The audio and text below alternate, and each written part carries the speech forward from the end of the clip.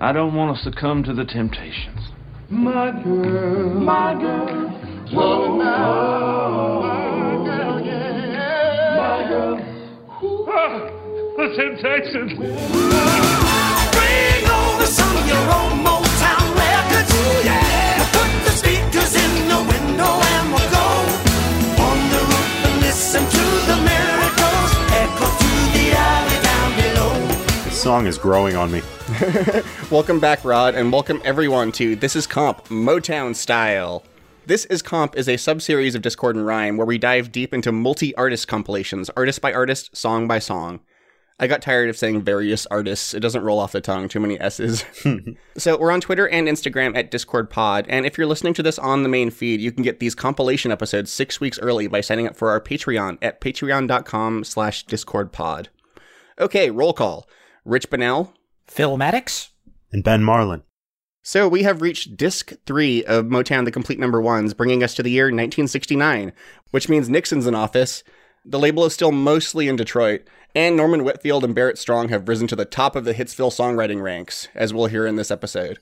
So we're starting off this disc with tracks 1 through 6, kicking off with Runaway Child Running Wild by Phil. The Temptations. The Temptations. You've been punishment cause your mama wants to raise you the right way, yeah. But you don't care cause you already made up your mind you want to run away,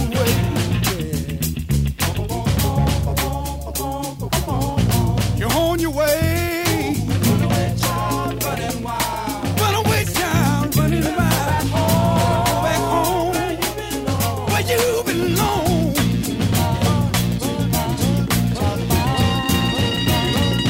Roaming through the city, going nowhere fast. You're on your own at last. Hey, it's getting late. Where will you sleep? You're getting kinda hungry, but you forgot to bring something to eat. Oh, lost with no money, you start to cry. But remember, you left home, want to be grown. So dry your weeping eyes. This is less Don't Bore Us, get to the chorus, and more Don't Bore Us, where the hell is the chorus? I mean, I like it. So Runaway Child Running Wild was released in January 1969 and was written by Norman Whitfield and Barrett Strong, and get used to hearing those names as often as you heard Holland Dozier Holland on the last couple of discs. This hit number 1 R&B and number 6 Hot 100, beaten by Aquarius Let the Sunshine In by The Fifth Dimension, Time of the Season by The Zombies, and Proud Mary by CCR, all of which also weren't at number 1 that week, which was Dizzy by Tommy Roe. Dizzy, I'm so dizzy, my head is... I think I read last night that that's Hal Blaine on drums, and it's a great performance. Yeah, those drums were actually sampled on the Magic Number from De La Soul's 3 Feet High and Rising. Wow. All right. So this song, on the compilation here, we're going to be talking about the single version. The album version is nearly 10 minutes long. What? Yeah. Mm-hmm. Which is pretty unusual for a Motown track from this era. The single version is still 5 minutes long, which is plenty long for a Motown single. So rather than attempt any kind of clever edit, this just lops the song off at the beginning of the instrumental section. There's a long instrumental section with a lot of organ solos and guitar solos and all kinds of stuff. This section was great. I listened to it in preparation for this episode, and I really like it, and I think the song is better for having it, but R&B radio was not going to play a 10-minute long song, so I get why they cut it. I'm curious what Berry Gordy thought of this song, or if this was just clearly the direction the charts were leaning, and he was just like, whatever. I also hear that Whitfield, Strong, and the Temptations got a lot of freedom compared to other artists to do what they wanted. Well, I'd imagine, because the Temptations are essentially the house band of Motown. They're everywhere. Mm-hmm. So this song, apparently, when I looked into it, has a reputation from the time for scaring a lot of potential runaway kids into staying home, since the lyrics are basically about a runaway kid finding himself on the street and being terrified and wanting to go back home. I can't confirm that. This is all anecdotal, but I can believe it, because the depiction in the lyrics of life on the street are terrifying, at least from the perspective of being a kid lost in the city. It basically sounds like a kiddie version of Stevie Wonder's Living for the City. Yeah, pretty much. But this is certainly pretty terrifying from the perspective of a kid. finding themselves lost in a big city and not knowing what to do or where to go. So in my opinion, this is an incredibly great song, an absolute tour de force. Great vocals, super funky bass line, great arrangement, killer instrumental section, which is sadly missing from the single version. Between its really busy arrangement and its attempt at socially conscious lyrics, it really reminds me of contemporary Sly and the Family Stone. Yeah. Which is clearly what they're going for. This sounds a lot like Sly and the Family Stone. And it's to this band's credit that it doesn't actually sound considerably less good than what Sly and the Family Stone were putting out at the time. It's a very solid song. They clearly understand what makes Sly and the Family Stone great, and can put their own riff on it and make it good. So one thing is that this was a number one, but like a few of the songs here, I had never heard this track outside of this compilation, which I thought, this is an obviously great song. It should be a staple of the radio. It clearly connected at the time, since, it hit number one on the R&B charts, and it's on this compilation. But time seems to have pushed it far behind their more ubiquitous hits, your My Girls and your what have you. That's a shame, because this might be my favorite Temptations song. Wow. It's a really good one. Well, regarding the Sly and the Family Stone thing, we haven't talked much about the individual Temptations besides the lead singers, but it was Otis Williams, the deep, low voice in the group, at least during this period, who really pushed for them to try out this sound because he heard Sly and the Family Stone and rightfully concluded that they were amazing. So, and that's what I heard, at least, like that Norman Whitfield was reluctant, but eventually gave in. It's a very obvious attempt to keep up with the times and sound like Sly and the Family Stone. Well, this is the start of the whole psychedelic soul period, aka like the period where the Temptations get really awesome, at least for me, because the Hitsville USA box set has some really great Temptation songs, but I didn't really see the light on them until Mike lent me their 2-disc psychedelic soul compilation, and I realized that I just hadn't finished the story of the Temptations yet. Yeah, like most people, I kind of just associated with them with their early hits. And I was not really familiar with anything beyond those until I got this compilation, and now I am certainly interested in hearing more of them.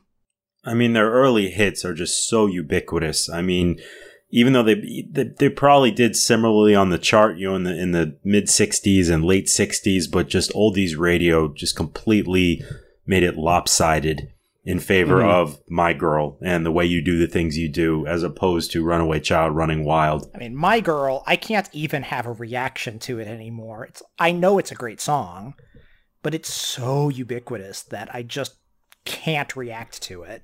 Well, yeah, this is a solid song in that late period Temptations style. From their 1969 album, The Temptations, really say something, man. The fuzz guitar on the song makes for a great crossover with the other big compilation we've covered, Nuggets, which was just all fuzz guitar on every song. And as usual in the background, I mean, the rhythm's incredible, and Eddie Bongo Brown is just killing it on the bongo drums. His parents were right to name him that, even if it kind of typecasted him career-wise.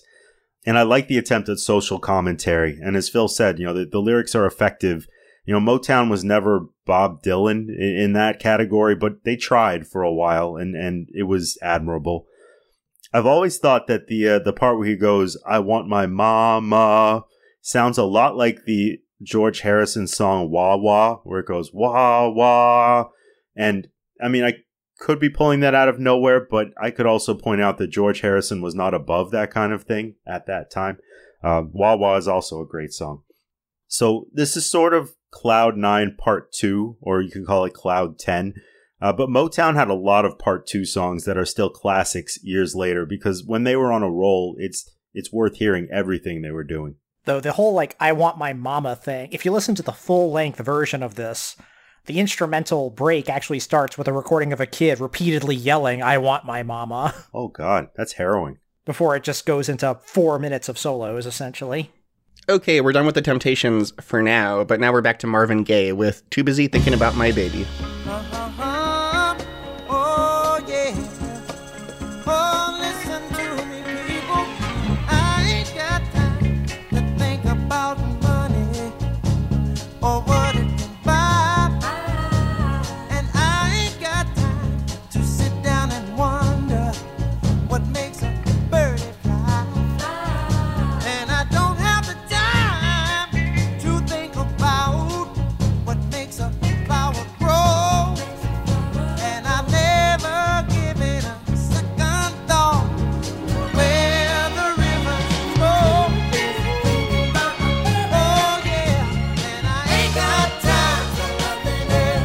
Too Busy Thinking About My Baby was released in April 1969, and it was written by Norman Whitfield, Barrett Strong, and Janie Bradford. And actually, it was first recorded by The Temptations in 1966. I mean, The Temptations! It hit number 1 R&B and number 4 Hot 100, held from the top spot by Get Back by the Beatles, Bad Moon Rising by CCR, who never hit number 1. Losers. Sorry. And in the top spot, Henry Mancini and his orchestra's love theme from the 1968 Zeffirelli Romeo and Juliet.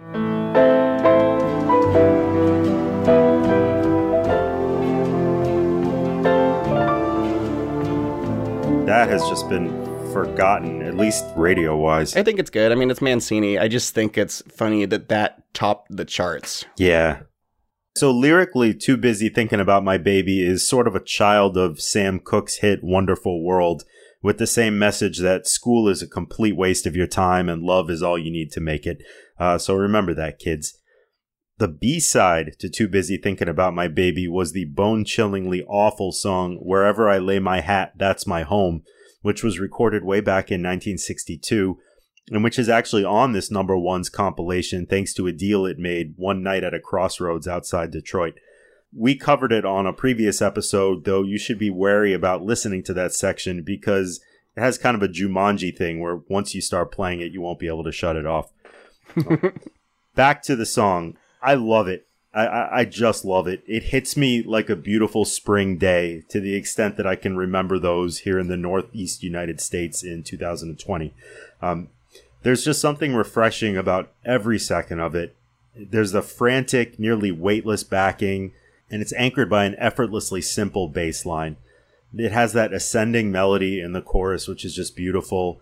And you mentioned the Andantes before. They carry a lot of the weight of this song. You know, as great as Marvin Gaye is, they should have a co-billing on it. And yeah, it goes without saying that Marvin Gaye's vocal is superb. And that's a weird turn of phrase because I clearly just wanted to say it and I said it. He sounds so happy here and so at peace. And he does that so expertly because you can't just be happy to communicate happiness through song. You have to be a world-class singer in the prime of your career, as Marvin Gaye was in 1969. All in all, this is my second favorite Motown song after Heatwave by Martha and the Vandellas. It's funky, beautifully performed pop music. Second favorite? Wow, I didn't know that. Yeah. I'm eager to see the Ben Motown charts. Yeah, the main thing I get out of this song is once again that I need to get into Marvin Gaye because I still barely know him, and every song I haven't heard before from him on this compilation has been amazing. But yeah, apparently in the late 60s, Norman Whitfield pushed Marvin Gaye to sing in kind of a raspier voice similar to David Ruffin or Levi Stubbs, like kind of a tough guy voice in their own words. And you can hear some of that on I Heard It Through the Grapevine. And Marvin Gaye hated it at first, but it eventually just became another tool in his vocal arsenal. And what I like about this song is that he's in like 3 different modes here. You can hear him slipping between like sweet Marvin and raspy Marvin and falsetto Marvin. And since this is an older song, I think that's like the one thing that makes this a later 60s Norman Whitfield production, because otherwise it sounds like one of his earlier songs. Yeah. I mean, there's nothing late 60s about this. It could be an early 60s song except for that vocal. And the backing, but like the song itself is very like My Girl, you know, Love is Wonderful, and so on. Nothing edgy. It feels a bit like a jump back, which just in terms of time, not necessarily in terms of quality, that's subjective, obviously. But after that Temptation song, this feels a lot more like standard Motown. Yeah. Mm-hmm. Which is not bad. I mean, this is a Motown compilation. Obviously, we like standard Motown here. But this is a good song. It never blew me away. I just thought it was a standard high-quality Marvin Gaye song from this period. Although, Rich, you say you were interested in checking out more Marvin Gaye. I will say this about the pre-What's Going On period of Marvin Gaye. Mm-hmm. It's very hits and filler. Oh yeah, I have no qualms about getting a hits collection. Because I got a box set of all of his pre-What's Going On work when a local record shop was going out of business, rest in peace. And I bought it for very cheap. And all of the non-hits are okay. There's nothing terrible there. There's occasionally something that leaps out at you, but yeah, you're generally fine with a compilation. One thing that jumps out at me at this is the line about how I'm just a fella with a one-track mind, which the Rolling Stones definitely swiped that to jack into their cover of Just My Imagination when they covered it on their Some Girls album. It never occurred to me that that wasn't part of the song. So they just put those lyrics in there? Pretty sure, yeah. I need to go back and listen to the Temptations, just my imagination again, to make sure I didn't just miss that, but I'm pretty sure they just kind of pulled that in from this. I never caught that. Okay, let's move on to Junior Walker and the All-Stars. They're back with What Does It Take to Win Your Love, which is in parentheses. Junior Walker. Somebody once told me about Junior Walker. Took me a second. My God, I hate that song.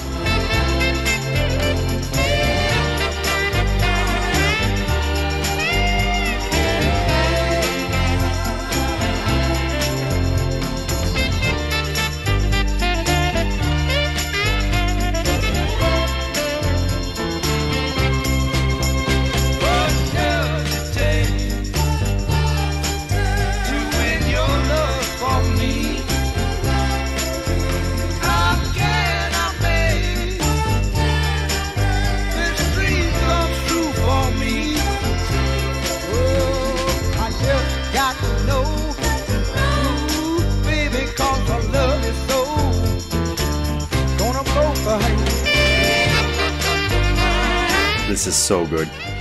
It's not even particularly Motown. It's just a great song and a great performance. So is this the first sax break as chorus song? Because this beats out Baker Street and Careless Whisper by a long shot. I love the sax in Baker Street, but the song is just an excuse to have the sax break. It's a good excuse. Yeah. I've heard worse. But What Does It Take to Win Your Love was released in April 1969. It was written by Johnny Bristol, Harvey Fuqua, and Vernon Bullock. It hit number 1 R&B and number 4 Hot 100, and this song was held from the top spot by Honky Tonk Women by the Stones, Crystal Blue Persuasion by Tommy James and the Shondells, and there's one for you Breaking Bad fans in the audience, and at number 1, In the Year 2525 by Zager and Evans. In the year 2525, if man is still alive. It used to really spook me out, I'll give it that, but it doesn't really hold up. I mostly know it from references to it on Mystery Science Theater 3000. I mean, by the end of the song, we're like 1,000 years in the future, and it's pretty creepy, just what the human race has become, and inevitably will become, because the song said so. So, Junior Walker and the All-Stars were led by saxophonist Junior Walker, birth name Autry DeWalt.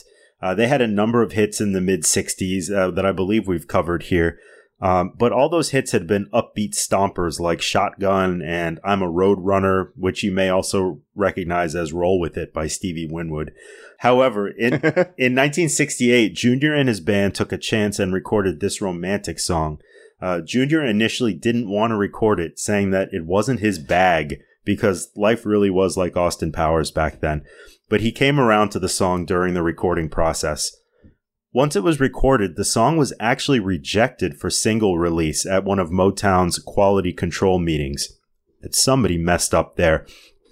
I'd like to think that at that point, Berry Gordy stood up with a baseball bat and began walking around the conference room table and talking about being part of a team and how we get nowhere unless the team wins.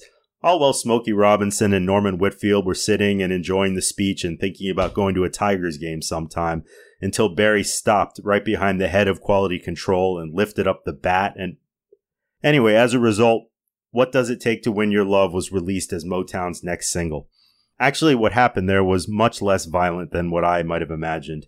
The song was an album track, but DJs noticed it and they began playing it, and eventually Motown saw the value in releasing it as a single. Ben, I like your quality control vignette, but I actually read an interesting alternate story that might even be real. So regarding the vocals on the song, they might not even be Junior Walker. Oh. If you go to the Wayback Machine, you can find a website by Bob Dennis, who is a mastering engineer and member of Motown's Quality Control Board, actually, like toward the end of his tenure there. He sadly passed away in 2018, which is why his site is defunct, but he used to share Motown tidbits, both technical and anecdotal. And according to him, and I emphasize him because I can't find this anywhere else, Berry Gordy wanted to give the song the thumbs up, but Junior Walker himself didn't want it to go on the radio. And they eventually reasoned out that it was because Johnny Bristol actually sang the song. Wow. And Walker was worried about touring and hitting the high notes. Wouldn't someone be able to pick that out, though? I mean, that's a fascinating story. It's just you think someone that's hiding in plain sight, if that's the case. Well, the thing is that he did sing it when he toured it, but he adapted it to his own vocal range. Like, you can, but there's only, well, I actually want to share this because it's pretty funny, but like there's only one live performance of the song on YouTube, and it's from Letterman from 1985, and it features John Anderson from Yes on backing vocals. That's... What? Yep. Wow. Every way I could. See how much I love you. Thought you understood. So bizarre. They sit down with David Letterman after the performance, but I still can't quite tell why John Anderson is there. Why wouldn't he be? That's true. He's everywhere. Anyway, sorry for the digression, but so like, I need to emphasize about it though. One source, and he's not alive. So take it with a huge grain of salt. And it's not even on the internet anymore. So it stopped being true. This is an aching, soulful love song. It's slower than Motown usually let itself go, but to amazing effect. Now, Motown was fantastic at expressing love, but it was usually in an upbeat way with hand claps and two tire hubcaps being slapped together. And the singers would sing, I love him, I love him, I love him. And then the backing singers would sing, yes, it's really true. She loves him, she loves him, she loves him. And then a peppy saxophone solo would go that's just full of love. And it's all amazing, and it's why we're covering this compilation. But this is different.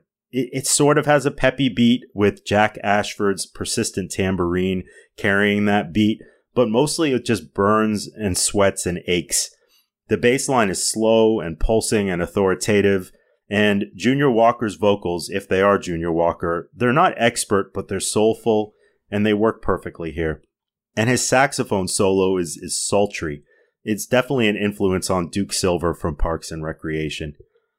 Altogether, it makes for one of my all-time favorite Motown songs. It's not particularly representative of the Motown genre. It's just an exquisite song. See, I had heard Junior Walker didn't sing this, but I heard that was because it was actually Junior Samples. That's a little joke for all the hee-haw fans in the audience. Oh. I was just laughing along because I assumed it was funny, and it is. Now, if you like Hee-Haw, that will be very funny. And I know all of our listeners have seen every episode of Hee-Haw. I prefer Hee-Haw The Next Generation. Man, I'm just rolling out the critic references, Phil. What have you done to me? I prefer Yahoo. Anyway, this is a good song. I don't have a ton to say about it. It's very pretty. It's a nice arrangement. But it's not the kind of music I generally fall head over heels for. It's the kind of music I listen to and say, this is clearly very good. But I don't have much of a reaction to it beyond that, which is clearly on me. So it is just so strange going from Shotgun to this. I did not know this song existed. Yeah, you wouldn't pick this out as Motown or Junior Walker. But let's get to a song that we can very much identify as Motown because it's so, so good. This is The Temptations with I Can't Get Next to You. Hold it. Listen.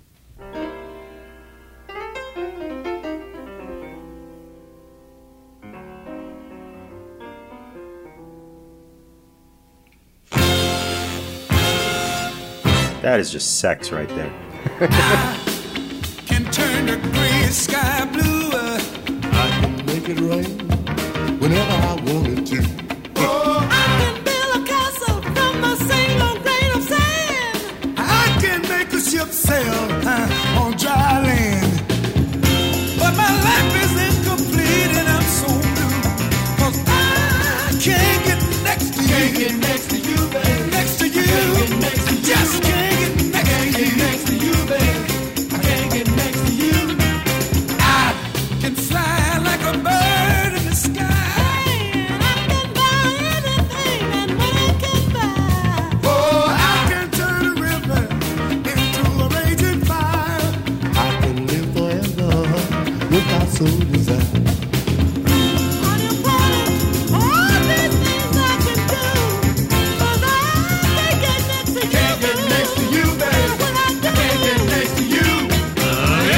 Can't Get Next to You was released in July 1969 and was written by, you guessed it, Norman Whitfield and Barrett Strong. And it topped both the R&B charts for 5 weeks and the Hot 100 for 2 weeks, knocking off Sugar Sugar by the Archies. And since that one's not at number 1 anymore, I'm not going to clip it. You are my candy girl. And you got me one. I got that for my birthday. That was The Simpsons, everyone. Yeah, you can always bet that that's what it is. So this one, the next entry in the Temptations Really Want to Sound Like Sly Stone series. Once again, I've never heard this on the radio. I don't know if that's common. So let me know, listeners. Am I wrong about these Temptation songs being comparatively obscure? Because I've listened to a lot of classic rock and oldies and Motown radio, and I don't remember ever hearing these two songs. Of the psychedelic soul era, this is the one I've definitely heard the most. I mean, not nearly as much as My Girl, but definitely more than Runaway Child Running Wild, which I've never heard. Right, I would hear these, but it was definitely lopsided. But anyway, this is another spectacular song. A great vocal arrangement, very clearly inspired by Sly and the Family Stone. A great drum break, also clearly inspired by Sly and the Family Stone. And an incredibly sophisticated arrangement. It does a ton of things, but it never feels overstuffed, and it gets in and out in under 3 minutes. So these two songs make me really interested in checking out full-length Temptations LPs from the era, because if the material on the albums from that era is even half as good as the stuff on this compilation, then those albums are probably fantastic. Well, it's probably twice as good because it's twice as long. So I say I never heard this, but that's not entirely true, because Al Green did a pretty well-known cover of this that hit number 60 on the Hot 100 and number 11 on the R&B charts, that basically radically reinvented it. His version is very good. I mean, what, were you expecting me to say that classic-era Al Green was bad? Oh, I can build a castle from a single grain of sand, yeah. Wow. You see, I can make a ship sail on dry land, children, yeah. Yeah, I wanted to make the clip longer, but he slows down the song so much. It just doesn't match the Temptations original for me, which again, I had not heard till I got this Motown compilation. I'd heard the Al Green version, which again, I don't remember actually hearing on the radio, but I had that ubiquitous Al Green's Greatest Hits compilation where he's not wearing a shirt on the front cover, which I think every human being had, approximately. I think Al Green's albums are worth getting into in general, like Call Me, I'm Still in Love with You, Let's Stay Together. They're all really good. I have Call But Me. anyway, I came at this song kind of bass-ackwards for that reason, because, like, since this one is such a gigantic production, the Temptations one, I assumed it had to be like the blown up version of the original Al Green song. I wasn't thinking fourth dimensionally because the Al Green one came out a year later in 1970. So. Great Scott. But yeah, like, the Al Green song never made that much of an impression on me. I thought it was another solid Al Green song from the era. And then when I heard this, I just thought, oh, this is great. I just really prefer the Temptations version. It's a little bit more in the general style of music I like. Yeah, this is a scorching funk song. The backing is so hard-hitting and raw. All the Temptations get to show off on lead vocals, and Eddie Kendricks, the high falsetto guy, in particular stands out. You wouldn't think that his voice would work in this context, but he's just masterful on it. There's that big rah right in the middle of the song, which I believe is a lift from an old Supreme song called When the Love Light Starts Shining in His Eyes, where the Four Tops come in and make a cameo appearance just to do that same exciting harmonized grunt. But it's okay. Motown is allowed to copy Motown. I particularly appreciate the space in the mix here.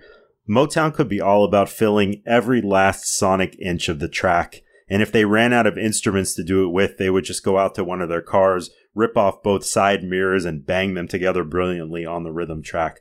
But there's a lot of open space and silence here in between the few sounds that you do hear, and it makes some of the more effective moments, like those devilish piano fills, just stand out even more.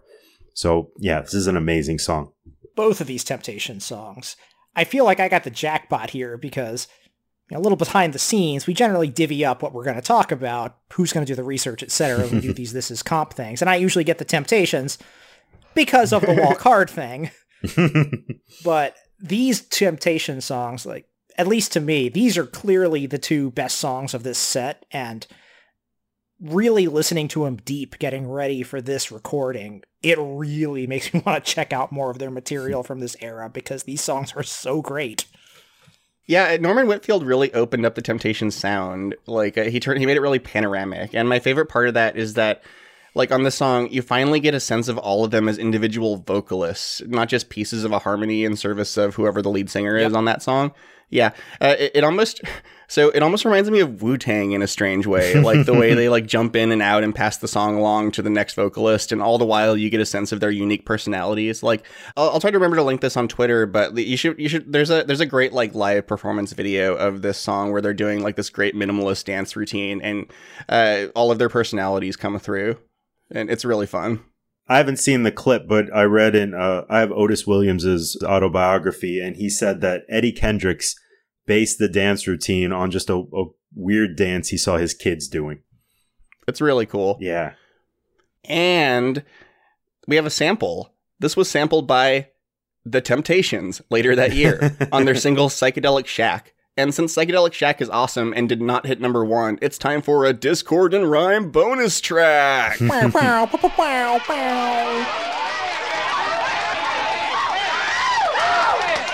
everybody, hold it. Listen. Wait, that's just started the same way. It's only in one channel, though.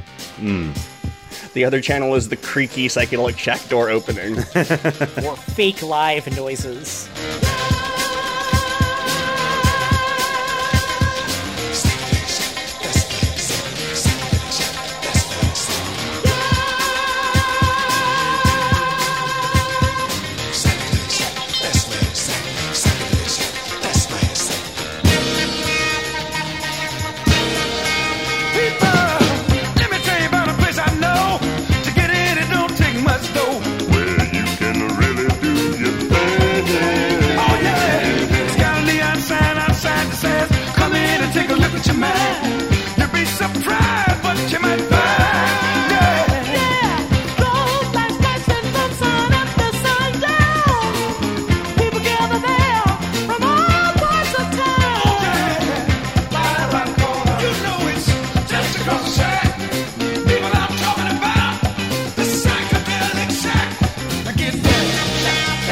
Psychedelic Shack! When those bass vocals come in on these Temptation songs, they just instantly make me think of You Can Make It If You Try by Sly Stone.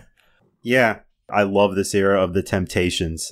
It took a lot of guts for Norman Whitfield to make this kind of music at Motown, where no song got the go-ahead for release if it couldn't be slipped into a church's hymnal without the congregation noticing. The rhythm section just cooks here. Norman Whitfield liked to let the Funk Brothers, that's the backing musicians, do their thing and just jam together. And then he'd say, do that, but change that. Or even, hey, listen to this record. Do exactly what the tambourine player is doing on this record.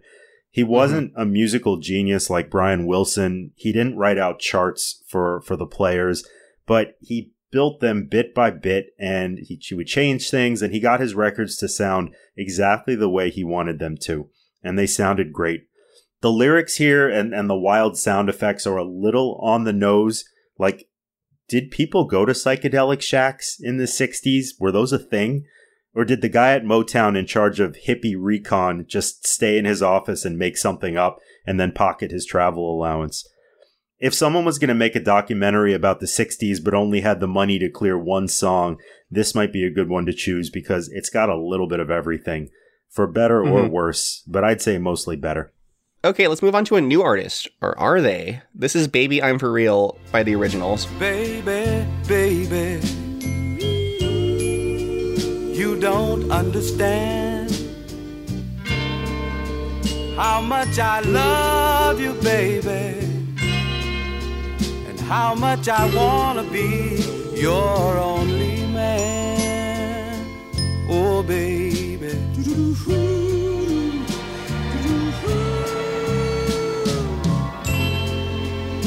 Baby, baby, baby, to go. Stay a little while longer, baby. I wanna talk to you just a little more. Baby I'm For Real was released in 1969, and that's all I could find, just 1969. Find out the month yourself, gumshoes. And it topped the R&B charts and hit number 14 on the Hot 100. Number 1 that week was Come Together Something, the double A-side by the Beatles, which, sure. Yeah. I'm not going to complain about that. Hacks. The originals are a fascinating story, actually. Kind of a 20 feet from stardom situation in their own way. Lead singer Freddie Gorman met Berry Gordy on his route as a mail carrier, and Gordy eventually hired him as a staff writer and producer for Motown. He actually co-wrote Please Mr. Postman and was the original third member of Lamont Dozier and Brian Holland's songwriting trio, writing a couple non-hits for Mary Wells and the Supremes, before they replaced him with Eddie Holland. He's the Pete Best of Holland Dozier Holland. Yeah, I was going to, exactly. Oh. To extend the comparison between Holland Dozier Holland and Lennon McCartney, this all happened before the Beatles fired Pete Best. Wow. Yeah, they scooped him. So, without a contract, Gorman had no leverage. Those were the days.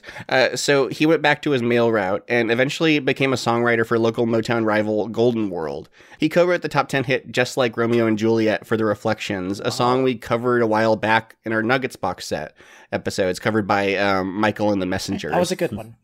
So in an extremely Mad Men-esque twist, Golden World was eventually absorbed by Motown, and Gorman found himself at the label once again.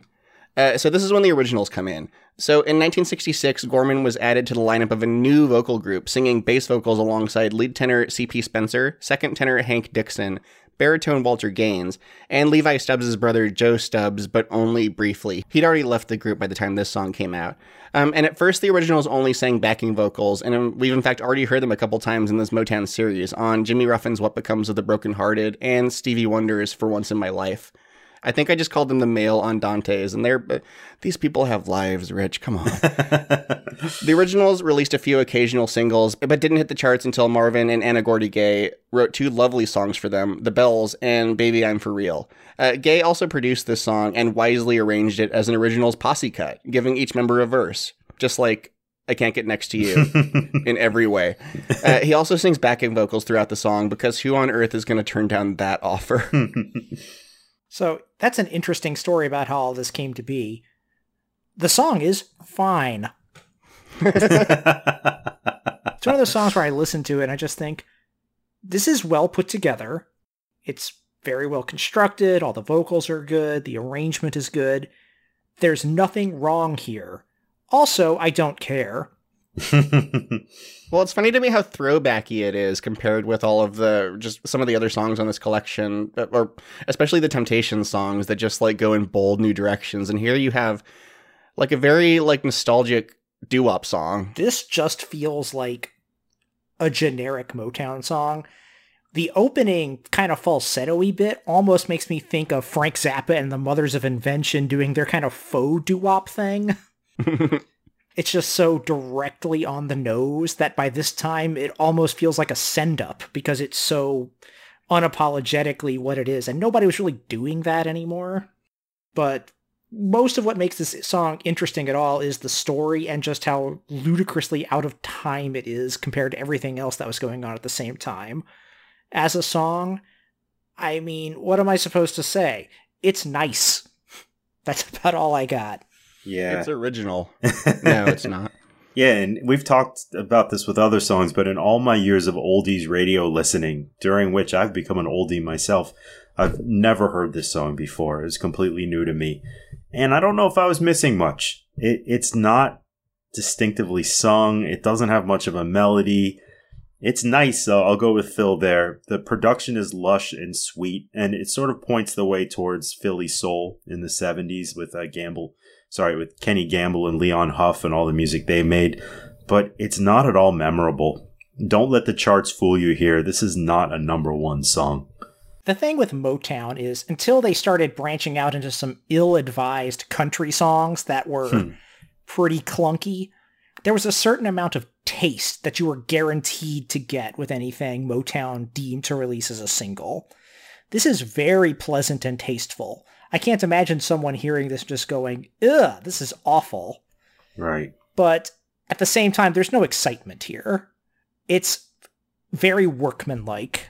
Listening to these songs, I was using my 1969 Motown singles collection, and there's at least one single in there that's one of that genre of awful comedy songs that came up around this time, where like they would do some dialogue and ask a question and then play a clip of a recent hit as sort of a comedic answer. Ah, yes, and the Dickie Goodman thing. Yeah, and there's a whole A side and B side that's just that shtick, and it's hard to believe that was Motown. It's no Cassius Love versus Sonny Wilson. that makes Cassius Love versus Sonny Wilson sound like art. I have a Jerry Lee Lewis singles compilation, and they did a song in that style, or rather, they released a song in that style that explicitly mentions Jerry Lee Lewis marrying his cousin. And it was released as an official Jerry Lee Lewis single. Wow. It's very strange. And don't forget his 13-year-old cousin. Yes. Times were different. I think we're done with the originals, though. Yeah. They're actually going to come back in a couple of discs during the disco era. I can't wait. So let's move on to Diana Ross and the Supremes with "Someday We'll Be Together." Who?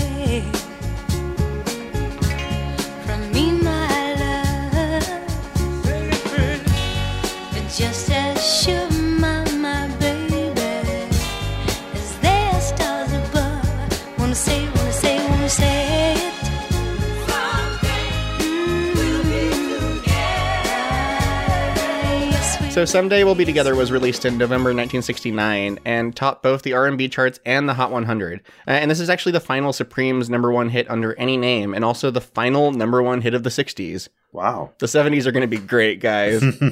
"Someday We'll Be Together" was supposed to be the first solo Diana Ross single, but instead it ended up being the final fake Diana Ross and the Supremes single. But wait, since this is the Supremes, it's even more complicated than that. This was actually originally written in 1961 by Johnny Bristol, Jackie Beavers, and Harvey Fuqua, the first two of whom released it on the Tri-Fi label under the name Johnny and Jackie to moderate success in the Midwest before Tri-Fi was swallowed up by Motown. Sound familiar?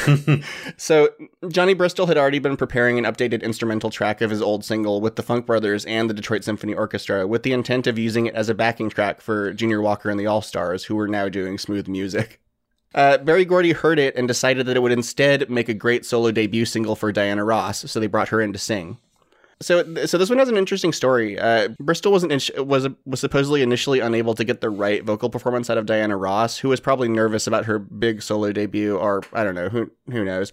So for one take, he acted as her hype man, adding harmonies and words of encouragement, never intending for his vocals to be recorded.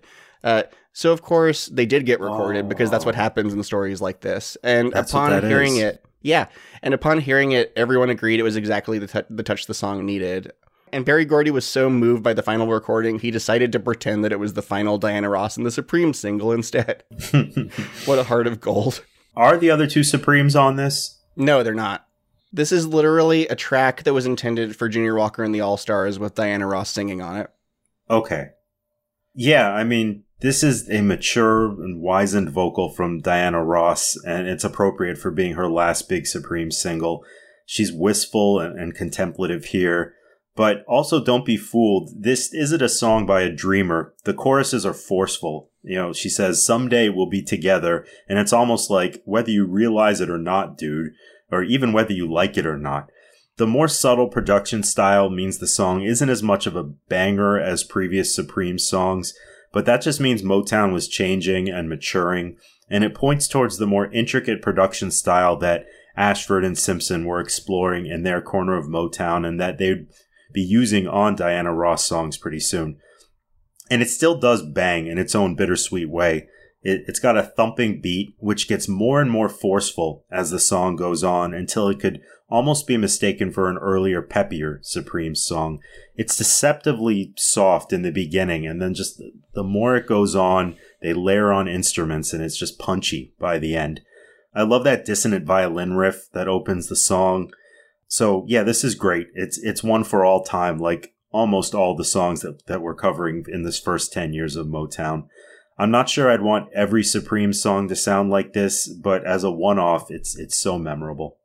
So this one, I don't have a ton to say about it other than it's a good song. I think Ben covered it very nicely. Just thinking about the story Rich told, it really just makes me think about this kind of thing happening at labels and just how, does this happen at all anymore? Is there any modern analog to like a label that just passes things around and assigns singers and jumbles everything around like this? You don't hear too much of it post the 60s. The latest I remember hearing about it being a common thing was like the disco era. But that's just a thing I find interesting about this era. Just the way labels would just shuffle everything around. Because you saw it at Motown, you saw it with Phil's records, with Phil Spector. You saw it to a certain extent at Stax. And then it just kind of, after this era, the label as the artist essentially kind of went away. It's really interesting. That's sort of like, makes me think of the golden age of Hollywood, where just the studio system, where the actors were almost just like interchangeable. And the studios just kind of determined how everything was going to go. Because this, it's just, is it the Supremes? Is it Diana Ross? Is it Junior Samples? They just took, not Junior Samples. I'm still thinking about Hee Haw. Junior Walker, and just decided, well, let's put this element here and that element here and rearrange it and give it to this artist and credit it as this. And that's what we have determined will be the most commercially successful combination. It's completely soulless, but it did work here. Because the song is really good, and it was a #1 hit, so clearly it worked commercially. You just don't hear stories like that anymore. Yeah. Now you have, like, beat libraries and, like, a single producer in charge of, like, a snare drum on a song, so that's its own form of interchangeable parts. Also, if that opening riff of the song sounds familiar to you 90s kids, it's because Janet Jackson sampled it on her 1993 banger, If.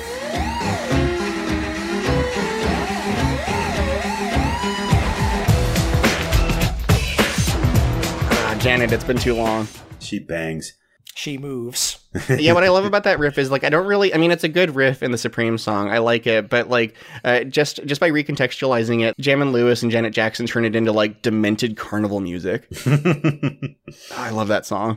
That's an amazing song, and it's one of my favorite samples, just because the song doesn't need it. I mean, If is just an incredible song, even if you took that out. And so the sample is just icing on the cake. They're not, it's not a crutch. They're not relying on it. It's just there for amazing decoration. It's the breakdown. Yeah. I think I listen to more electronic music than you. Anyway. Yeah, as in any. We're talking about Klaus Schultz and Tangerine Dream, right? Yeah. Electronic music is one genre. I should have pointed that out. Anyway, we're clearly done with this set of songs. That concludes this set. I'm glad to be back in Motown, but for now, roll credits. What do you call this record with all these songs? This is comp. Yeah, yeah. This is comp. Yeah, yeah. This is comp. Yeah, yeah. This is. Thank you for listening to This Is Comp, a subsidiary of the Discord and Rhyme podcast. The opening theme music for this special Motown series is the Motown song by Rod Stewart featuring The Temptations, at least until he finds out that we're using it. The closing theme is performed by Kenneth Crayley and is based on This Is Pop by XTC, written by Andy Partridge, with new lyrics by Adam Smith of the Hector Collectors. You can hear Kenneth's music at Kenneth Crayley, that's KRAYLIE.bandcamp.com, and his band Casinos at casinos.bandcamp.com, as well as the Hector Collectors music at the Hector Collectors, you guessed it, .bandcamp.com. We'll be back with more Motown in 2 weeks, and in the meantime, be ever wonderful.